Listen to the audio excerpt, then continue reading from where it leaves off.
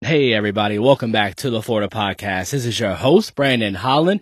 It is Monday, October 26th, 2020. Happy Monday, everybody. Hopefully y'all having a fantastic day today so far. It's Florida Market Monday. Before I get into that, I just want to say, come on, Rays, you can do this. Unfortunately, they are down 3-2. They have the day off today and will continue Game 6 tomorrow night, 8 o'clock. Rays are going to have to win 2 in a row against this Dodger team. Dodgers are phenomenal. They've been knocking on the door for the past few years, but hopefully the Rays can find a way to get a win tomorrow. Then Game 7 would be on Wednesday. Anything can happen in a 7th game, so best of luck tomorrow, gentlemen. I know I'll probably talk a little bit more about the series tomorrow. Also, had a chance to watch the Bucks beat down the Raiders yesterday, so all in all, decent weekend. So let's get into this Florida Market Monday content. I'm going to start off with some updated economic data from the Labor and Statistics website.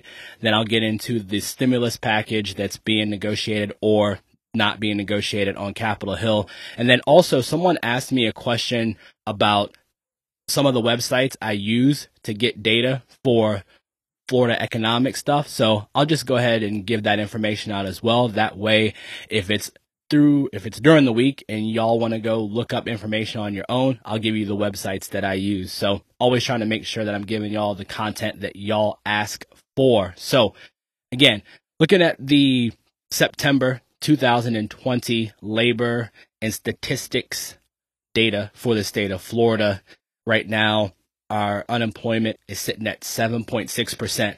It's important to remember the data on that website is always going to be obviously a month behind. So next month we'll get into November. They'll gather all of the data from October and post that information next month. So the data that I am giving to you today was extracted on October 20th. So this is the most up to date of the data content that I found. Again, unemployment right now at 7.6% in the state. In August, it was 7.3. I mean, you just look at it, it just gives you basically the change in the same time period from last year in terms of all of the labor force data. So if you go on the website, you'll see civilian labor force, unemployment, employment, unemployment rate, and then it breaks it down into a bunch of different sectors too. So you have non-farm wage and salary employment, and then, mining and lodging and construction, manufacturing, trade, transportation, and utilities, information, financial activities, professional and business services, education and health services, leisure and hospitality, other services, and government. So it really does a phenomenal job of breaking down each individual sector.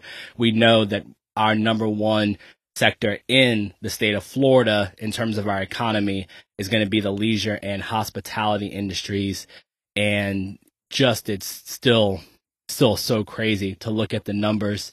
If you go back to April of 2020, the difference was 41% in terms of unemployment. Employment when COVID has just lit up the leisure and hospitality industry.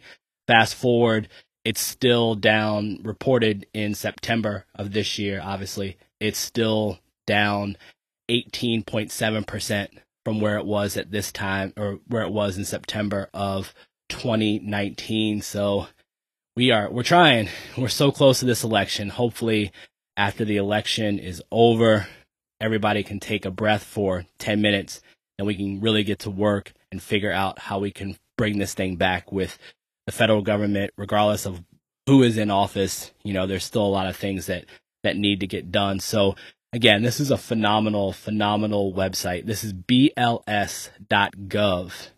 And so you can break it down by any state, obviously, and it'll give you the information. Just go on there, look for Florida, click on that, and it will give you, you'll see on the page, it'll say economy at a glance, and you can go through all of the numbers. Like I said, the main thing I wanted to hit on was the unemployment, which is at 7.6% right now. So, that's up 7.3 in August, 7.6 in September. So again, I've said it before, not very optimistic that I think we would see drastic changes until after the election. So we'll see how that goes. But some of the other crucial websites that I like to look at, if it's COVID information, like I'm going to drop tomorrow, FloridaHealthCovid19.gov is the site that I go to get the information. I love that site. They update it daily. So I really enjoy going to get my COVID information from them. Obviously, I just gave you the website for the labor and statistics webpage. FloridaJobs.org is another good resource that talks a lot about the Florida economic policy in terms of unemployment, especially right now. And then also has a lot of different resources on there for programs that are offered in the state of Florida, especially with COVID going on. A lot of different things are listed on there. So that's a great website to check out. Also, the Florida Chamber of Congress, that's flchamber.com. That's a great website to go on as well. They have a lot of economic data and a lot of different topics that you can see on that website pertaining to the state of Florida. And you can also join the Florida Chamber of Commerce if you would like to. If you do business with the state of Florida, I am going to become a member pretty soon of the Chamber of Commerce, so pretty excited about that. Next, if you want information regarding the Florida election, I mean, I know we're pretty close, but obviously we're going to have several elections afterwards, 2 years, more elections. So ballotpedia.org is a great website that has a lot of data that you can see. And if you want to see the money, which is extremely important, opensecrets.org is a phenomenal website to use so you can track candidates and their financing or how they're financing their campaigns. So again, that was just a question that I was asked, so I definitely wanted to give that information out to y'all. If you have any other questions, always feel free. Email me at thefloridapodcast@gmail.com. Always want to make sure that I'm giving y'all the content that y'all want to hear here in the state of Florida. And of course, my people that are listening outside of Florida, I love y'all as well. And I think that is a good transition to make. Now we're going to get into the federal government, going to get into the stimulus package. It's one of those situations where I feel as though sounding exactly the same every Monday, but it's a stalemate. That's pretty much where we are. I did a podcast last week talking about Nancy Pelosi. It was actually my Minneapolis Part 7, but I talked about Nancy Pelosi and the political games that are being played right now. So, you know, it's between her and Steven Mnuchin. Those are the two people that are negotiating this thing. And they met Friday, and Nancy Pelosi gave Mnuchin a list of concerns, which is, again, political theater. We know what the number one topic is. It's state and local government funding. And that's even, they're just saying that now. So at least, you know, give them some credit for just being honest and telling the American people what the holdup is. But that's where we are, because where the Democrats are, they want $436 billion for state and local governments. But the key is they want the flexibility to use those funds on expenses that happen pre-COVID. I mean, I've been saying this. I mean, they've come out, and at least, like I said, at least they've come out and actually just said it now. And Mitch McConnell and the Republicans are at $300 billion, and they want strict limitations because Trump himself is quoted saying Nancy Pelosi wants to bail out poorly run Democratic states. And that is the absolute truth. That is 100% the issue here. And it's her trying to hide those funds in this large, massive package. And basically, we could have a deal done. A deal could be done if Nancy Pelosi would just sign the paper. And not even just talking about signing a large stimulus package. She could sign a paper because Republicans are all on board. I read the letter to y'all last week or 2 weeks ago. There was a coalition of Democrats. It was bipartisan. It was Republicans and Democrats who wrote Nancy Pelosi a letter saying we need to get this done and basically get it done, even if it's just a smaller bill, because that's what could be done. That could be done. A standalone bill to put money in everybody's pocket, another stimulus check, our money, by the way, not their money, our money, a stimulus check, PPP funds for small businesses, and money for the airline industry. That could be passed today.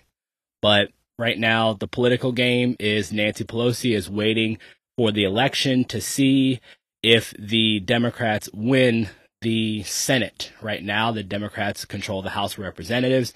So I'm thinking that she's thinking they're going to win the House again, but she's waiting to see if they can also win the Senate, and then she can introduce a different stimulus package after that, because she'll have a Democratic-run House and a Democratic-run Senate, and she'll have a better chance of getting everything that she wants in that bill, regardless of who's in office. So, if Joe Biden wins and, they have the House and they also get the Senate, then the stimulus package will be like $10 trillion, because she'll just give money to everyone at that point. But the issue is, no matter what, the way this is going to play out, there's no way that, in my opinion, that they're going to get anything done before the election. And just keep in mind that if the Democrats do get the House, if they do get the Senate, they retain the House and do get the Senate, that means that Nancy Pelosi will wait until the middle of January, because that's when everybody's term is up. They'll all leave January 20th, and she will then be able to get a stimulus package more to her liking, probably signed off on. So the American people will continue to suffer until 2021. That's just the way it is. So we will see. I hate ending on negative notes, but I feel like, I'm trying to find the positivity in all this. The state of Florida, bars are back again 100%, and everybody's getting just about back to normal. Still, the mask thing is starting to become an issue again, because a lot of people are, especially at the gym, are like, I'm not wearing masks anymore. So we'll see. I guess the silver lining is that we're close to the election. Things will, at least we'll know what we're working with next week, and we can go from there. So everybody just do your part, vote next week, and we will see what happens. That is going to be it for today. I'll be back with y'all tomorrow for Tough Talk Tuesday. Until next time, this is the Florida Podcast, signing off.